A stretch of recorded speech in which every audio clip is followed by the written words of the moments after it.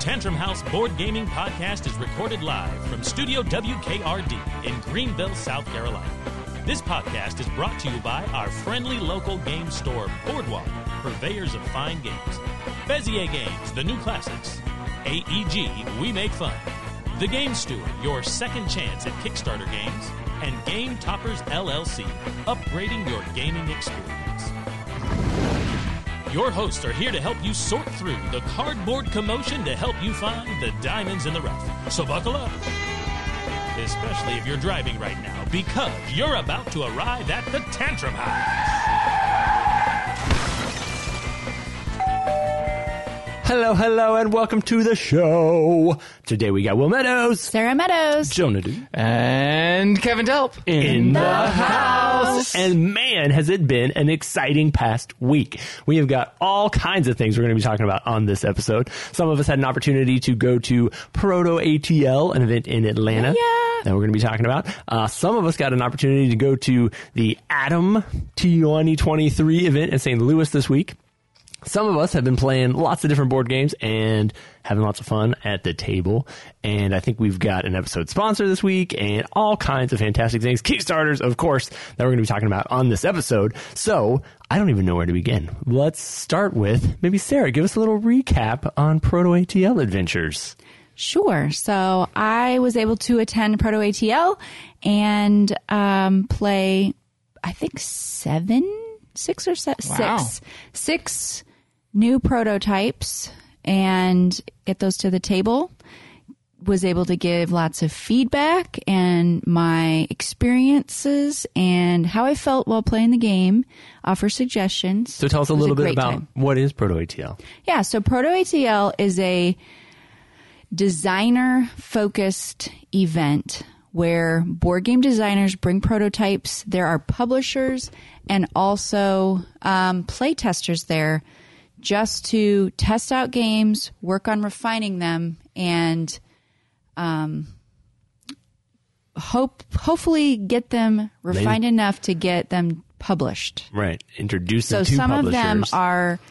There were also workshops on pitching games, on the entire development of games. So lots of stuff going on. Some big name people there. I think this year they were in a new location or new venue. Yep, on a different hotel convention center in Atlanta. So they were quite it was a much larger event this year. Very cool. I know I've been able to go in the past. Didn't get to go this year because I was at the other event, but it is a really neat time where it's mostly board game publishers and designers and some media folks and a lot of play testers. And the whole idea is come together, try out these ideas, see what works, see what doesn't. And what's cool is several of the play testers that were there were actually owners of board game stores that had come in, which is cool because they get to see some early stuff and then watch how it progresses, and then they'll probably have them for sale in their store later. So you went down for a day. Yep. Got to hang out with some peoples. What was the highlight? What was like the best stuff? Let's see here. We played a couple of party games that were, general party games, word guessing type games. Just because we had a big group of people, so sometimes those are harder to play test if you don't have the correct numbers. We also played the expansion to Garten Bow, which this is my second play of this. I played at a previous event and worked out refining some of the mechanics for that, so that was good. And one cool thing about it was I had played a strategy nobody had tried yet, which is always good for the designers and publishers to work through and make sure it works and everything. So, did you break it? Did you win? I didn't break it, and I came in very close second place with using a majority of the expansion components and not the base game components. Cool. So it was good. And we found out it wasn't broken, what I did, so worked out good. And then I got to play a couple of games by Andrew Stiles, a tile placement game it was kind of a mashup of a tile laying game in a very specific set area and kind of like Wingspan where you're trying to collect birds.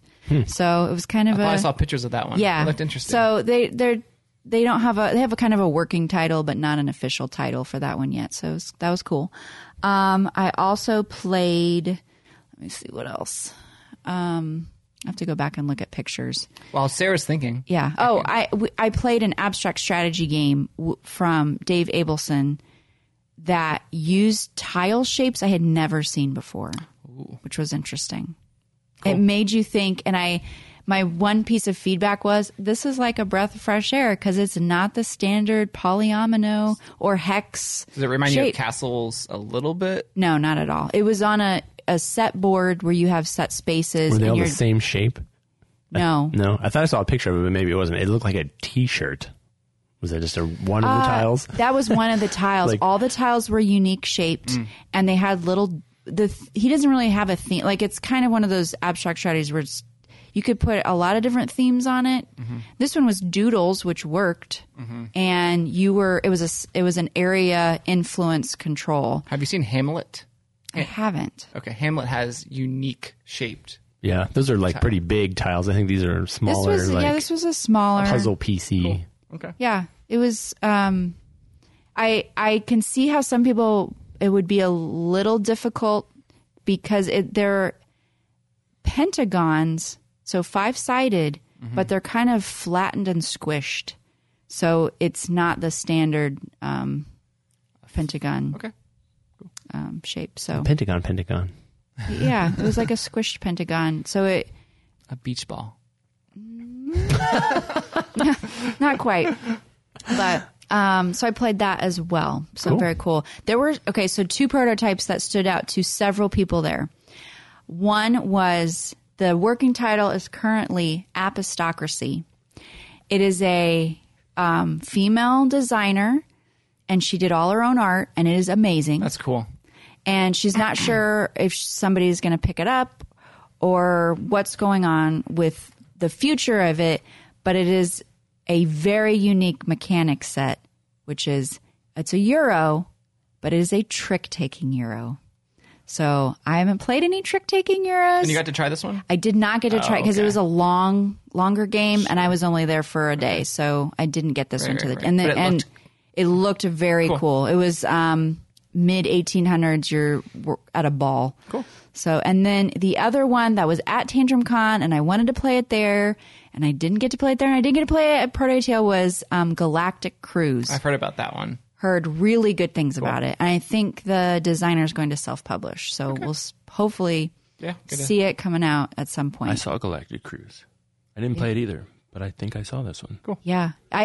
So the 2 people who played it that I'm friends with, Bob Crowell and Caitlin Fight, both have dreamed about this game. After they played it? Yes. Okay, not before. They played it and cannot stop thinking about it, which makes me really interested in trying it out. They said it's just very seamless, intuitive play. I got to go back and watch our Pitchathon footage. The Shark Tank. So I can remember which one was Galactic Cruise. Okay, it was in the Pitchathon. Yeah, I think it so. was. Yeah. Cool.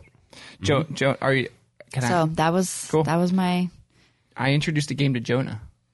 Yeah, and I wanted to play it again this week, and no one would play with me, but it was really good. Oh, was it? Okay. Well, yeah, it was there. You're talking about Grand Austria Hotel. No, I'm talking about Anachrony. Oh, yeah, we played that one too. You played Anachrony? Yeah. Without me? It was good. Come on. Have you played Anachrony? No. Oh, well, I keep it's really inviting... good. I invite Will over to the house once in a say while. no too and Will's like, oh, We're sorry. always busy or out of town. I'm out of town this If you say weekend. no enough times, you lose your Stop invite. getting... I know. Jonah it's comes happening. over and plays games now. Good Yeah, job. it's fun. Anachrony was really good, actually. I thought because of when it was delivered on the Kickstarter and everyone was posting their Infinity boxes and it was really big, that I probably wouldn't enjoy it because it was going to take a really long time. And then when we played it, it was normal and it was great. Yeah, it's a big Euro game. It takes a little bit longer to play, but it's not hard to... It's a worker placement. Yep. It's a worker placement game. It uses the future debt sort of idea where you're borrowing from the future and have to pay it back. I like it. I think it works well with the theme. Yeah, we played the base game. I'm interested to try some of the expansions. I know. Yeah, we need to introduce you to some of the expansions now that you understand. Yeah, but it was fun. It was really good. Good. Okay, but the other game that actually is one of my favorites now. Grand Austria Hotel? Yeah, I played it twice now. Whoa. I should be right there with you, but nobody would play with me this weekend. Okay. I haven't been dreaming about it, but I've been thinking about this game. It's a good game. Yeah. I've been thinking, like, man, I should have went up the track a little faster. Is it the Kingdom track? I should have went up the Emperor track a little. Yeah, it's a good game. It kind of throws you off with like the box cover art and the art that's on the board. Yep.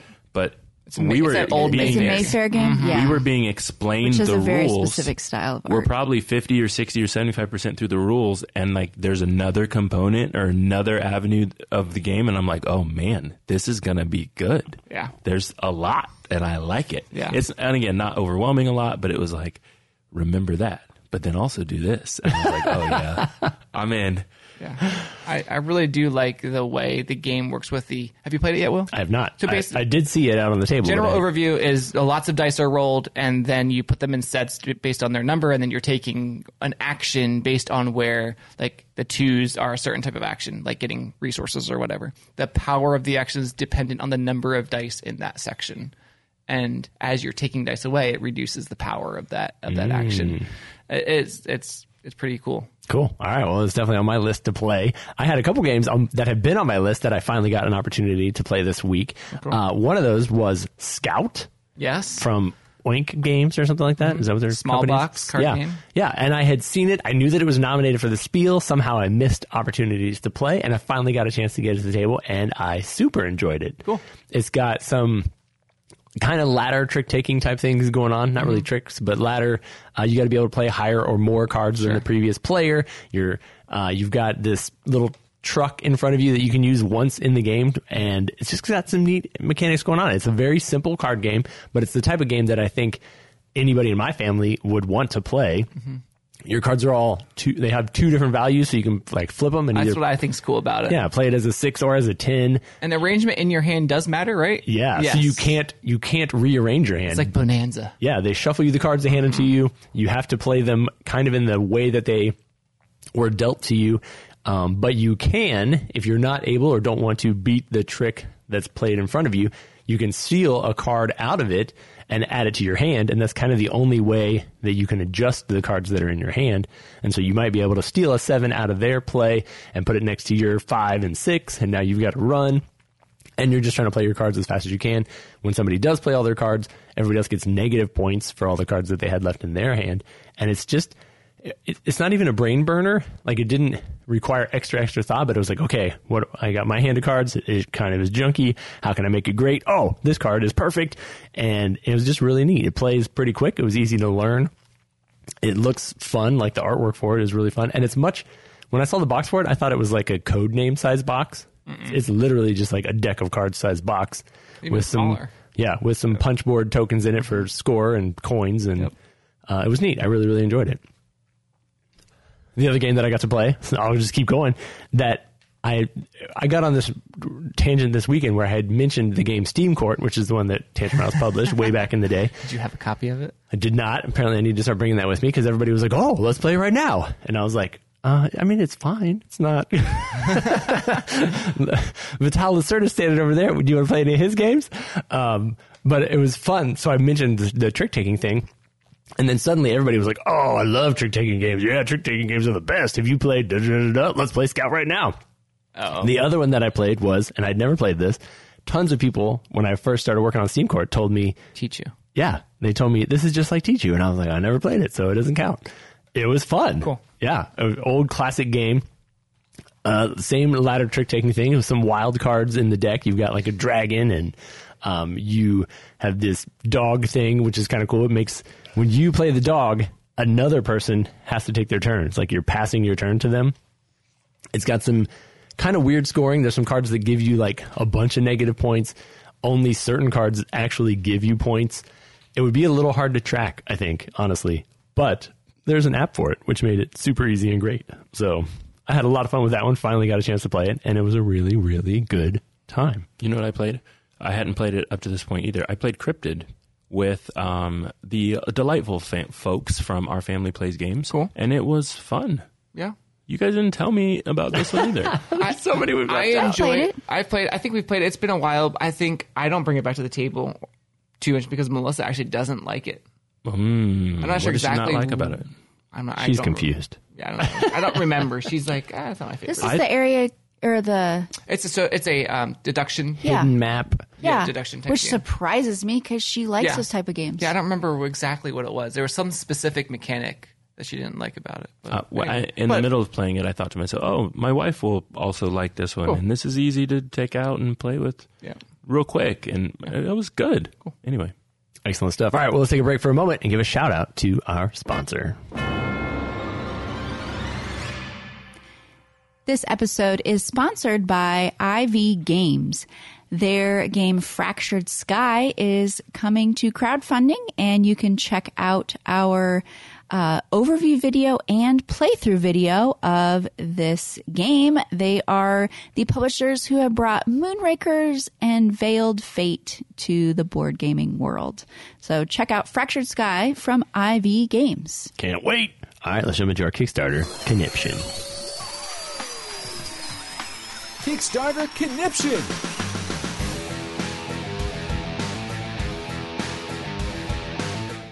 This episode will be talking about 5 games coming to crowdfunding during the first couple weeks of April 2023. I'm actually going to start us off. what? Yeah. Stealing the show. Go, Sarah. Because I'm talking about Fractured Sky. Since I there just we go. mentioned it, I'm going to keep talking about it. This is a deduction resource management game that has some bidding in it as well. And you will be hunting for shards of fallen stars.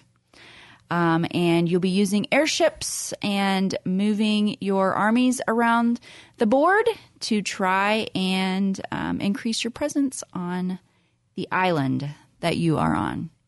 So you can check out Fractured Sky from IV Games. It is a 1 to 5 player game, which I think their other games are all 5. Are they all 5 players? Well, I know. Moonrakers is. Yeah, for sure. I can't remember. Veiled Fate might be 6. Veiled Fate might be more than that. I do like that people are publishing games for more than just 4. Agree. So that is Fractured Sky. It is coming April 11th to crowdfunding. Jonah. Yeah, I've got a game. It's Santorini Pantheon Edition, which is coming to Kickstarter on April 11th. So this is kind of fun. Okay, so it's a brand new version of Santorini, but they're also including a new cooperative expansion that's called Riddle of the Sphinx. And I think Santorini co-op, I think, like, how can you play chess co-op? But I guess it's done. I guess it can be happening. I agree with you. I'm kind of interested in playing it. If you haven't played Santorini before, the original game is set in Greece. The second version is set in New York, and you are kind of building towers. I guess. 3-dimensional plastic ones. Yeah, they're 3D. They're plastic. You're building towers, and you've got to get 3 levels on your tower and then cap it, I think, in order to get a win. But of course, on your turn, you have to move your meeple, your worker, and I think in New York they're people, and I guess they're people in both versions. But you have to move them, and then you have to place one kind of around where you moved. Real easy rules, simple rules, but really fun. It's probably one of a lot of folks' top 2-player games. I agree. And so having a new version set in a new town with, new art on these 3D things is really cool. I know the New York version had skyscrapers in the box, which was really cool. And so a lot of folks are actually really excited about the new Santorini Pantheon. So again, Kickstarter on April 11th. There's actually not a price announced yet, which is interesting considering we're recording just before the 11th. But I'm sure they'll take care of it and take care of us and all the folks who want to play their game. Kevin, what do you have? I have a game called Thorgal, the board game coming from Portal Games on April 11th on GameFound. Thorgal is based off of a comic book series that's very popular in Poland. Portal Games has picked it up, and they've made a board game out of it for 1 to 4 players. It's in the at least the base game is a 7 standalone scenarios, so it's a story adventure type game, but it's not a campaign or legacy game. Each scenario takes about an hour and a half to 2 hours to play. And the unique sort of mechanic in this game, it's sort of action selection where you are playing a chip down to a certain type of action, like moving or fighting or things like that. But where you place your chip to, like, say I'm moving, the next person that goes, if they go to move as well, usually if someone else has done an action at a certain spot, it's going to be a more powerful action. So it sort of says if there's one used chip at this spot, then your action is now this. Or if there's more than one used action chip at this spot, then your action. And that sounds pretty cool to me. So that's a game that has sort of an action selection story-based game from Portal Games. You actually take on sort of these roles of Thorgal and his wife and their son and things like that in the game. And I'll have an overview video for you that you can check out if you'd like to see what the components look like. And that's coming April 11th to GameFound, called Thorgal from Portal Games. Will. So I'm looking at the game Terminus, coming from Inside Up Games. This is actually already on Kickstarter when you're listening to this. I had an opportunity to play this at the A.T.O.M event that we went to this week, which we'll be talking about more in just a little bit. But the game itself is a route-building subway line type of game. It reminded me of what's it called? Maglev Metro. Maglev Metro, except maybe like times 3 complexity. Oh, wow. I also played this game. It did not remind me of Maglev Metro at any point. So Maglev is a very big or very good engine building game. Are you building an engine in Terminus? This is actually a rondelle. So you are going to be not in that way, but you are building routes of lines. So you're laying down track. So there's no transparent tiles, but you're laying down track. You're building hubs. You're trying to score victory points in the way that you do them. It's not pick up and deliver, but So it sounds like the theme is similar, but the mechanics are different. Okay. Correct. Gotcha. In the game, you are working your way around this rondelle where you're going to be picking up energy and resources and then spending those at different times to build your track and to build your hubs. You have a lot of different, each track on the rondelle has like 3 different options that you can take. You can only take one of them. And so you have to it's a very, very tight resource management game because you have to really plan out, like, at the end of the rondelle is when I'm going to try to build my, 6 lengths of track and 2 hubs, but I got to make sure I have this exact amount of resources necessary, and I only have so much storage to be able to put it in. And if I mess up and I'm off by 1 cube, well, now I got to go back around the whole system to be able to pick up those resources again. And there's a bunch of different scoring objectives that you have that you're trying to, have a certain length of track or reaching different destinations or having 2 different cities that are, surrounded by things. I think the goals change each time you play the game. And so you're trying to shoot for those throughout the course of the game. You do have worker meeples, a limited supply that you are using to kind of establish what things you're going to go for at the end of the game. So you place 1 meeple worker on the goal card to even be able to attempt to achieve it. And the more meeples that you assign to it, the more valuable it becomes if you achieve it. So you're kind of, risking and trying to put out enough meeples to get a bunch of points at the end of the game, but you could be using those meeples in other places to activate powers or give yourself ongoing abilities. And so there's a lot of balance in, like, how much do I put over here versus how much do I put over here? Trying to keep track of them going around the loop, trying to maybe, if you want to play it mean, you could definitely cut off people's tracks or make them, have to go the long way around. Did Jonah do that? Thankfully, I didn't play with Jonah. I'm sure the resources he did do it. are really, really, really, really tight. Okay. Really tight. So if you deny someone, it really hurts you. It's not really denying them. It's just if you didn't pick up the right ones. Yeah, I mean, if you because the resources are tight, if you get there first, it's not really I blocked you. Like, resources are that tight. I got there first. Now you have to go a different direction. I'm sorry, but it took me a long time to get these roads. I gotcha. So, Yeah. it was who was going to get the roads first, and we were both working for the last 3 trips around the rondelle to get them. so I'm sorry, and you also get to place your starting hub, like, kind of wherever you want. So obviously somebody's going to place first. So if you placed close to me, it was already like it's on from round one. You did this. You could have went to the other corner. You know. So yeah, the resources in the game do change price based on supply and demand, basically, I guess, or the quantity, quality, whatever, rarity. So as players start to buy energy in the game, it makes the price of energy go up. So if you didn't get there first, you do have to spend more to get it. And every time you spend energy is when it goes back to the track. So you got to like pay attention to everything else that's going on. The game says on BGG that it's about 90 to 180 minutes. I would say that's accurate. It took about 50 minutes to learn and then about 2.5, 3 hours to play. Obviously, the good thing about it is once you figure out how to play, like I already was like, okay, this should have been my strategy. These are the things I need to fix. This is how I would change things. So it was definitely a brain burner. It's a big old heavy one coming from Inside Up Games. One of the interesting things that we kind of heard from Connor at the event was that he's really trying to build out a company. He's the owner of Inside Up Games, that has all kinds of different types of games. So he's not trying to lock himself into one type of thing. He's got several other like crazy card games and fun things and roll and writes and everything else. And so this will be, I think, their heaviest one. And if that sounds like something that's interesting to you, then definitely check that one out on Kickstarter. Kevin, what you got? You got another one? Yeah, one more from Board and Dice coming April 18th to Kickstarter called Teotihuacan City of Gods. This is a game that is the deluxe master set. So Teotihuacan's been out for a few years now.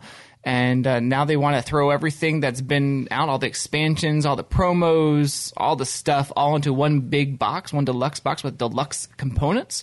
And they're actually adding in a 5th player as well. So I think they're adding in the green player. So if you like green, you need to check out this new deluxe game, Teotihuacan from Board and Dice. The game takes about an hour and a half to 2 hours to play, so it's a medium heavy worker placement game. Dice worker placement game, and I enjoy dice as worker placement games. So we will also have a video out for this game, Teotihuacan, the deluxe master set, coming soon, April 18th to Kickstarter. Are we ready to jump into the special segment of the podcast? Hey, I have a question. There's another Board and Dice game that I'm really excited about. I just want to make sure I didn't miss it. Books of Time. Oh, yeah. Pages of Books We Past. are on the list of getting it, so. Perfect. Yeah. I want to play it. Sounds good. I don't know. Will that one be going to Kickstarter as well? They're still deciding. Okay, yeah. So gotcha. I'm on maybe straight to retail is what you're correct. saying. Yeah. Pages of Books in Time. Is that the real Books name? in Time. Books of Oh, Time. I saw this Books at of Essen. Time. Books of Time. Yeah. I really wanted to play. I had never seen a book builder before. It looked really cool. Yep. I'm excited Book to see builder. how they constructed the books Yep. to make them last. Anyway, that's another hint from Board and Dice. If you are not interested in Teotihuacan, you should know that they've got a really cool another one coming at some point, probably in 2023. Yeah, I think they'll probably get it for either Gen Con or Essen. Yeah, for sure. Yep. That'll be fun. Cool. All right, so I love the idea of jumping into our main topic for the episode, which is the event that Jonah and I had an opportunity to go to this past week. It's called A.T.O.M 2023. Will's going to tell us what A.T.O.M stands for. It stands for Agora for Tabletop Opinionated Minds. Boom! cheated. I was ready. He was reading it. That was the joke this week. Nobody knew what A.T.O.M stood for. They had We were joking when you guys were out there too. So sorry, whoever came up with the word Atom. It's not. It's an acrostic that stands for basically a bunch of people coming together to play games. Yep. We were trying to catch people this week. I knew it was coming from Jonah, so I looked it up. I was ready to go. This event was sponsored by Eagle Griffin Games, by Queen Games, and by Inside Up Games. And the owners of those 3 companies basically all have a bunch of games that they're working on. They were hoping to get feedback and really just give an opportunity for some of the media content creators in the industry to get a sneak peek and early look at it. And so they were kind enough to invite us out to the Gamers Ranch in St. Louis, Missouri. Bland, Missouri. Great name for a exciting place.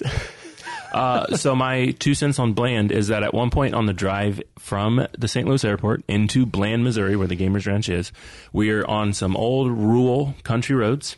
Out of nowhere, the road stops. No more lines. Left side, right side, middle. No lines. It was only one way, back and forth. No lines. Cement now. We're in a parking lot. Gas station parking lot on the corner. Ace That's funny. Or a gas station or something. Well, there's a building in front of us. We should turn left, go a little further. Oh, the road's back.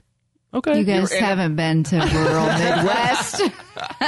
Why would the road go into a gas station parking lot? Did you have to drive on minimum maintenance roads? Because those I don't are know great what those too. are either. That's funny. Okay, yeah. It was crazy. The map clearly showed just veer around this corner, and I was like, we're not on the road anymore. I just pulled into a gas station parking lot. There's the road over there. Let's keep going. And it came up so abruptly. Again, there was a building in front of you. So, like, you obviously going to slow down so you didn't hit the building. But it came up so abruptly, like, you can take that turn going way faster than you should. You were on a road a second ago. Right. A normal highway. Yeah. It was a weird moment. A little crazy. We also saw a Taco Bell Church. Like Church's Chicken. We thought. It was, again, rural town. It looked like maybe it was an old bank building, right? An old office building. Right. Not like a downtown office building, but like this building's been used for 3 or 4 things. Yeah. This building's been standing since 1945, and now it's a Taco Bell. Or it might have been a church with a Taco Bell logo. It was hard to know what it was. It was a little fun. But we eventually arrived at the ranch, and it was fantastic. After I don't even know, 2-mile off gravel road drive, we round the corner, drive over the dam that holds the man-made lake of 2-acre lake, and pull into the ranch, and it was magical. Talk about the space, Jonah. Yeah, the space was really cool. So apparently the whole story is that this gentleman ended up selling a company that he owned, I believe, got a bunch of money and built a ranch full of all of his favorite things. And his favorite things happen to be board games. So he has all of them. Generally All of them, speaking, yeah. But he's got all of them, and he's got pinball machines. When you walk in the first shelf Melissa you see... was very, very jealous. I laughed when I walked into the room. I was like, Melissa would be in heaven right now. She's like, they've got good ones there. No, that's what I he said. had good ones. He had a Dance Dance Revolution machine. He had Xboxes, PlayStations. He had monitors set up with computers, if you like that type of game. He had a whole shelf of Magic cards, which people were like, these are good ones. I don't know. I don't play Magic, so I'm not sure. He had, the Mario Karts and game topper tables and He had Legos and kids games, and he had everything. I don't think I've actually seen the largest game toppers system in person before. I assumed Berkey Custom made that. You think it was? So big. I've never seen that one, a game topper this big. It was the size of a pool table. I don't know how big it was. I It was made the huge. comment that I've never seen a folding table that big, because there was a folding table underneath this game topper. I've never seen a folding table this big. I've been to a lot of family reunions. It was a great game room, all decked out. He had 2 Calyx shelves that were just like the BGG hot list or something. I don't even know what it was called. And another 2 that were the BGG Top 100. All the games on there. And then a board game library that was probably twice the size of Tantrum Cons. He had all the normal billiards as well, pool tables and foosball tables. And Did he have a mini painting area? He did. Yeah. Okay, I thought I saw that too. he also had like a 5-table size Lego palace that people sure were did. working on, the full-size Millennium Falcon and 30 other things that were like half in progress that people have been working on. There A was full 18-hole disc golf course on the property. 18 is 9 is like you've got land. And I heard these were custom. 8, yeah, they are. Oh, yeah. Yeah. He put them in. He designed it. He designed. He was a very nice gentleman. The course was magical. I played a few times. I got out there at least twice and played, and it was great. And the place is really cool.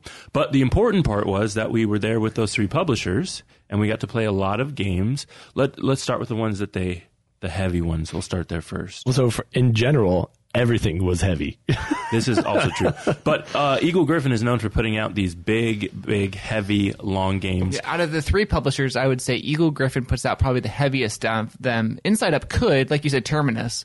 And then Queen Games, usually I would put them, most of them are on the family That's right. weight. Yeah, medium Just to- generally. Although they have some of the stuff in Feld Games, which are a little bit on the medium heavy side. Right. That's just me, just outsider looking in. Yep. So Eagle Griffin actually asked Vatel Lacerda to join for the weekend. So that's your On Mars, your Kanban EV, your Lisbon. I think all of those games are top 100 games, but that's your Weather Machine and your Rococo's.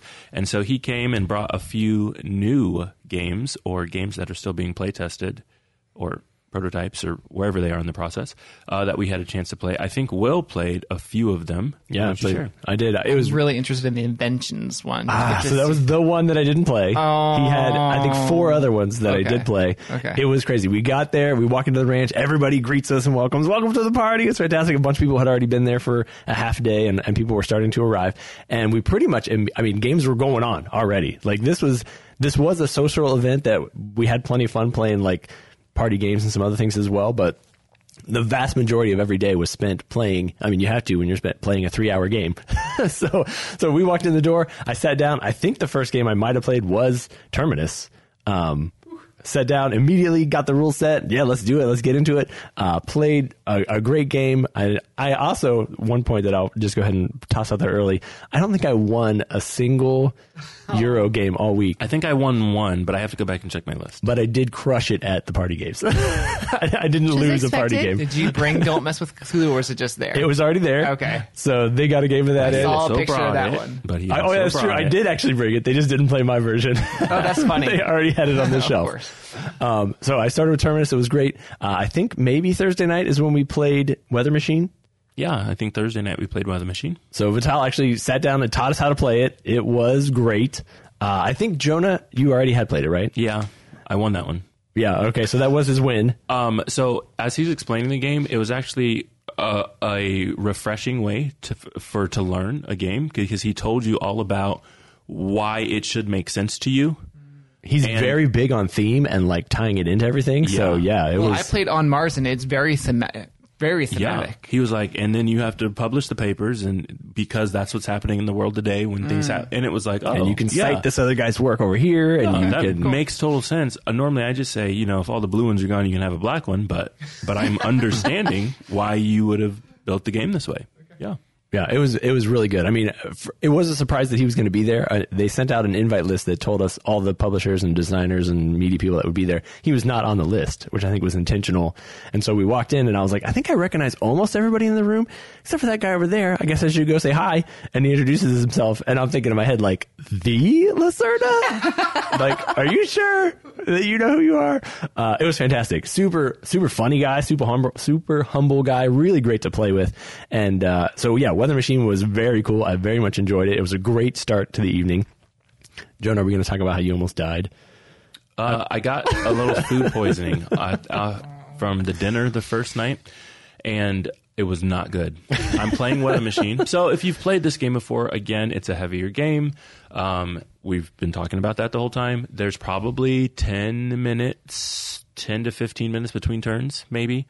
And again, not saying that it's not interactive and you shouldn't be there and figure out what's happening, but because I wasn't feeling so great, I'm taking my turn and I'm just running out of the room for a solid 45 minutes. Like, come back, take a turn, bye. Run. I'll be back. And I was actually doing pretty good with timing. Right. They weren't waiting on me. And he's still winning. It helped he played good before. With timing, winning. The other people don't realize. I'm just not trying to be like, see ya.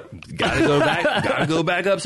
Round two. Yeah. So I'm, playing my turn. I have no idea. Of water. I'm playing the game. I'm stepping out. I'm just going to check on everybody else. It was tough. We still won. That's important. He still got the W. He leaves. He comes back like just in time for his turn. I was like, there must be something fun going on in that other room, because Jonah keeps like abandoning the game. Fun. I'm gonna go check out. They're just playing other games out here. All right, I guess I'll come back. I guess I'll get a drink. Jonah's like getting drink and getting some food, some snacks. I guess I'll go. He's gone. He finally texts me at 3 hours into it. It's like 11 o'clock at night. I'm shivering. I am not doing well. And I was like, oh, that's why you've been disappearing every 20 minutes. It was funny. He pulled off the win. It was a great time. Yeah, it was good. So the other prototypes that he brought with him was a game called Casa de Fado. Fado. I think it's going to be called House of Fado in America. I did not get a chance to play. I looked, I heard the rules, but I didn't play. Did you play that one? I did. It was neat. So fado is like the word for the musicians that play at your dinner table in nice restaurants. And so the whole idea is that you're running a restaurant. So like mariachi, but the upscale. Correct. Yes. Yeah. Upscale mariachi. Well, you said casa, so I assumed Spanish, and then okay. Yeah, Keep so going. it's again a heavy worker placement game. It's oh no, I'm gonna forget the name of what it's originally. Speakeasy. No, sorry. It's based on. It's got a similar mechanic to one of his other games. I'm gonna say Kanban, but I don't think that's correct. The food one?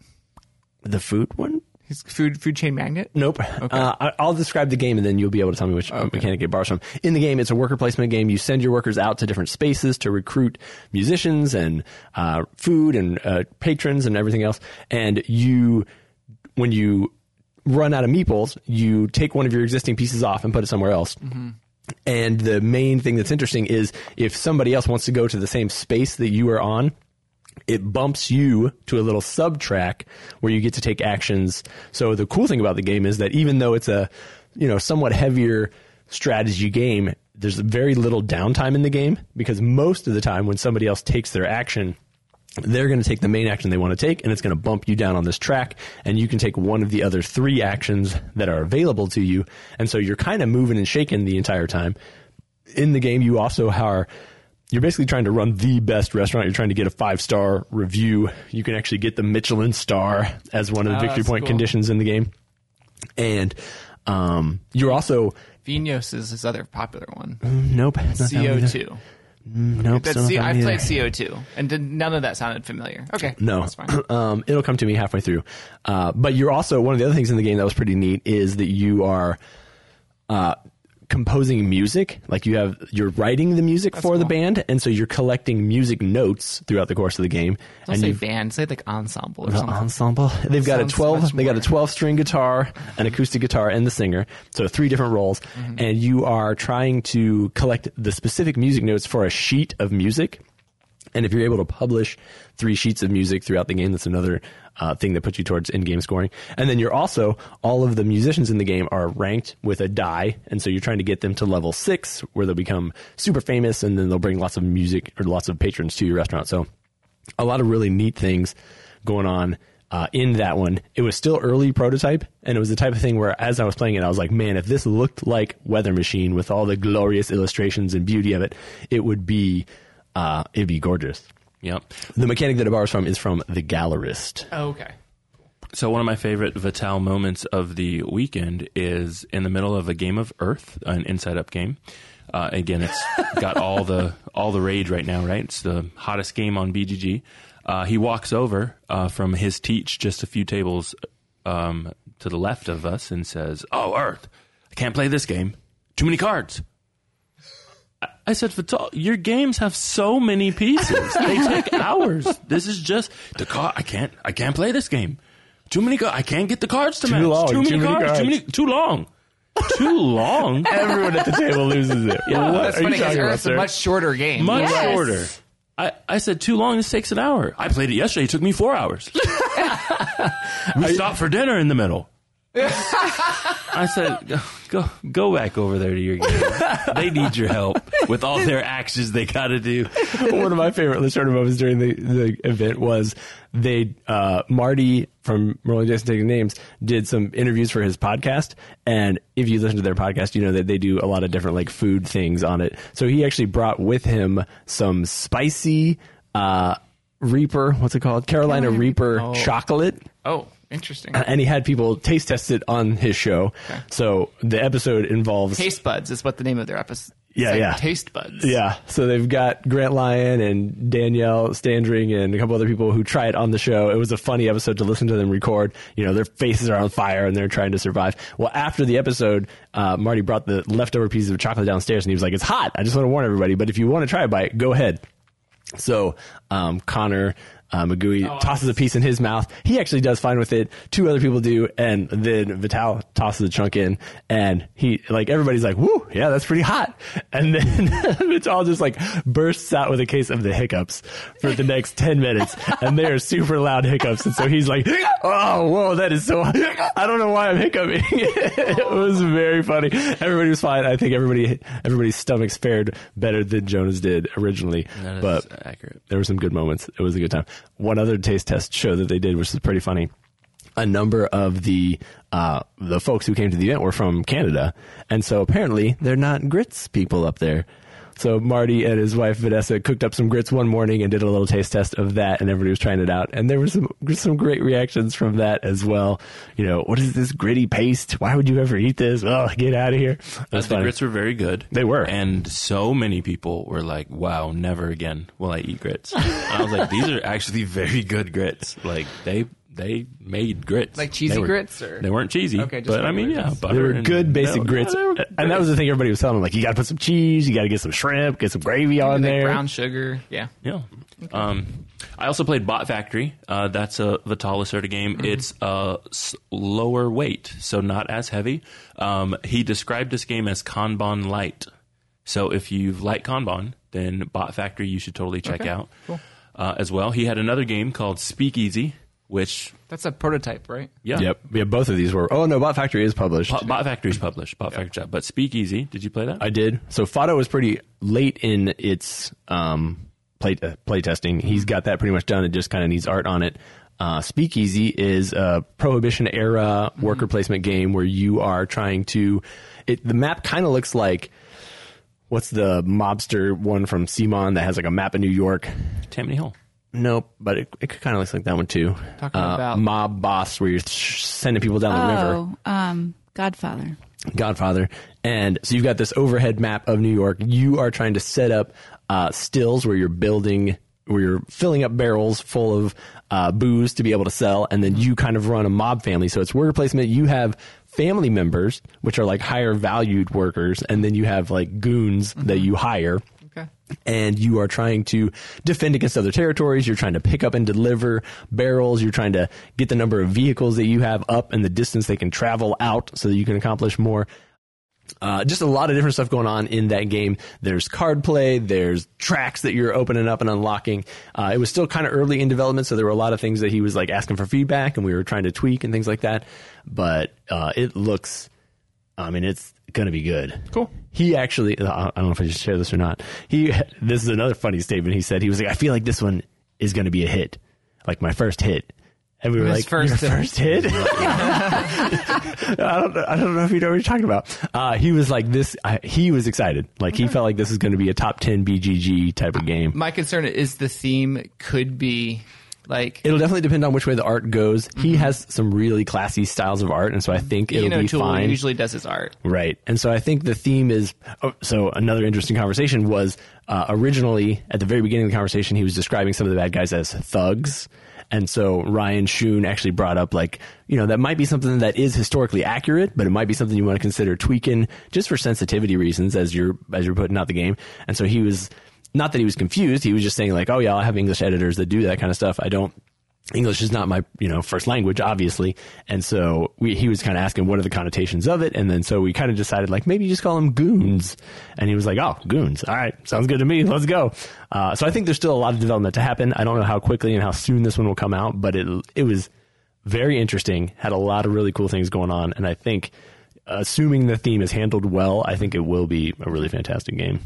The only company we haven't chatted about yet is Queen Games, and they have their Stefan Feld collection coming out.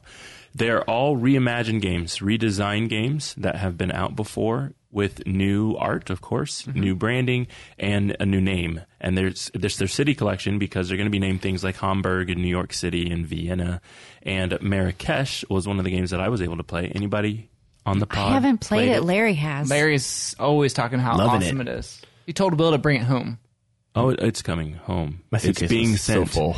It's being sent. Queen Games is lucky. We are lucky enough that Queen Games is going to send us a copy. But I did get a chance to play it.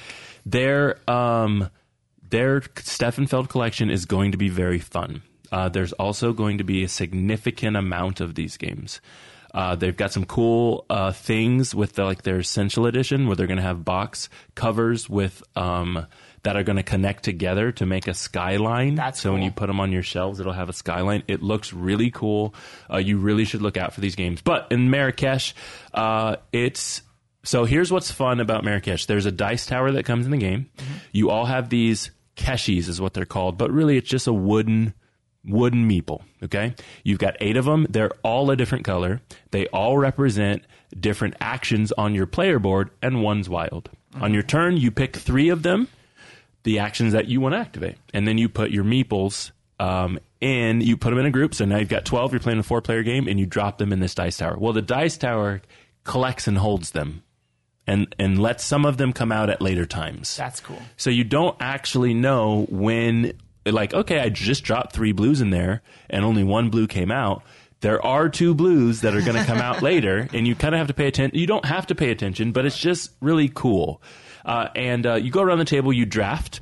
Whatever you draft, you get to activate. On top of the 3 that you put in, you'll also activate. And so the game's really cool in that sense that there's some drafting. Basically, it's all about tracks, and it's a point salad. You got to get up all the tracks and see if you can't score as high as you can. There are some requirements that you have to pay each round, or you're going to lose points. That makes it a little tricky because now I'm not going to do all the things I wanted to do because I need to hold some resources back so I can make the payment and things like that. It's really, really cool. If I'm not mistaken, it is on Kickstarter right now, and there's only like a few hours left. So by the time you're listening to this podcast, you might have to check to see if late pledge is open, but you're not going to want to miss Marrakesh, especially as they start putting out the rest of their city collection from Steffenfeld. Yeah. Well, I did get to play one of their new prototypes, which is called Vienna. Oh, yeah. Okay. And it's going to be a remake of, again, I'm so terrible at these names. One of their other games, in the old game, you were like in the safari taking pictures of animals and like collecting them.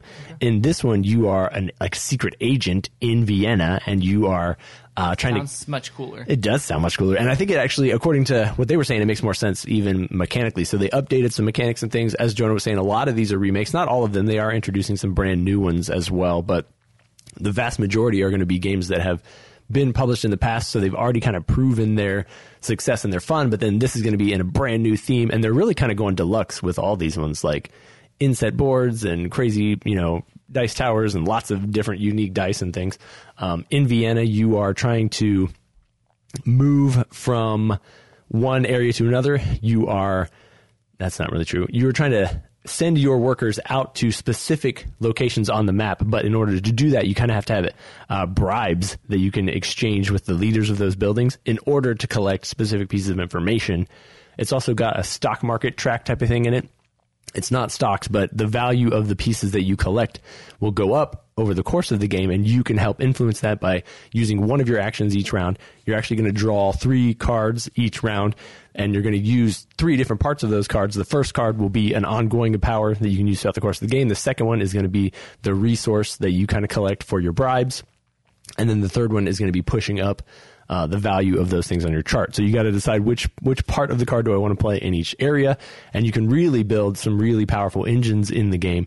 The neat thing is you have to each time replace one of your engine building cards, and so you might have a really great engine going, but then when you pull that new piece in, maybe it messes it up, maybe it changes it, maybe you got to kind of rethink how you're going to be using your turns. And it was neat. It was another probably 2-hour game that we played, and Mick from our family plays board games destroyed us. Like, most of the games that I played were pretty tight scoring. He had an engine at one point that was just like giving him 30 points a turn, and the rest of us are getting 3. I don't know how it worked out. It was a crazy, crazy game. One other thing that I wanted to talk about from the event, which was a lot of fun, was that they were encouraging us to just do some social media stuff to have some fun times. So we did play several like just crazy games, throwing stuff off the balcony to play tic-tac-toe. We played like meeple pong, where we were throwing meeples into cups of terrible things: vinegar, sour cream, hot salsa. Everybody was having a blast. It was so good. Make sure you check out our TikTok channel for some of those. Jonah and I also did some like trivia stuff with people. It was lots and lots and lots of fun. Any final words, Jonah? Nope. You guys seem like you had a wonderful time. I'm seeing all the pictures on social media. It seemed like it was a blast. Yep, it really was good. It was good to be able to... The only event so far this year that has rivaled it has been Tantrum Con. That is correct. This is definitely number 2. A lot of positive feedback about Tantrum Con at A.T.O.M 2023. But that's all for now. We are going to chat with you next time on our next episode. All about games, all about things, all about life. All the time. Bye! Thanks for listening to the Tantrum House Board Game Podcast. If you liked any part of this at all, find and follow us on YouTube, Facebook, Twitter, Instagram, and tantrumhouse.com. Like us, share us, email us, call us, or send us a postcard to Tantrum House, 306 Berry Drive, that's Barry, Greer, South Carolina, 29650.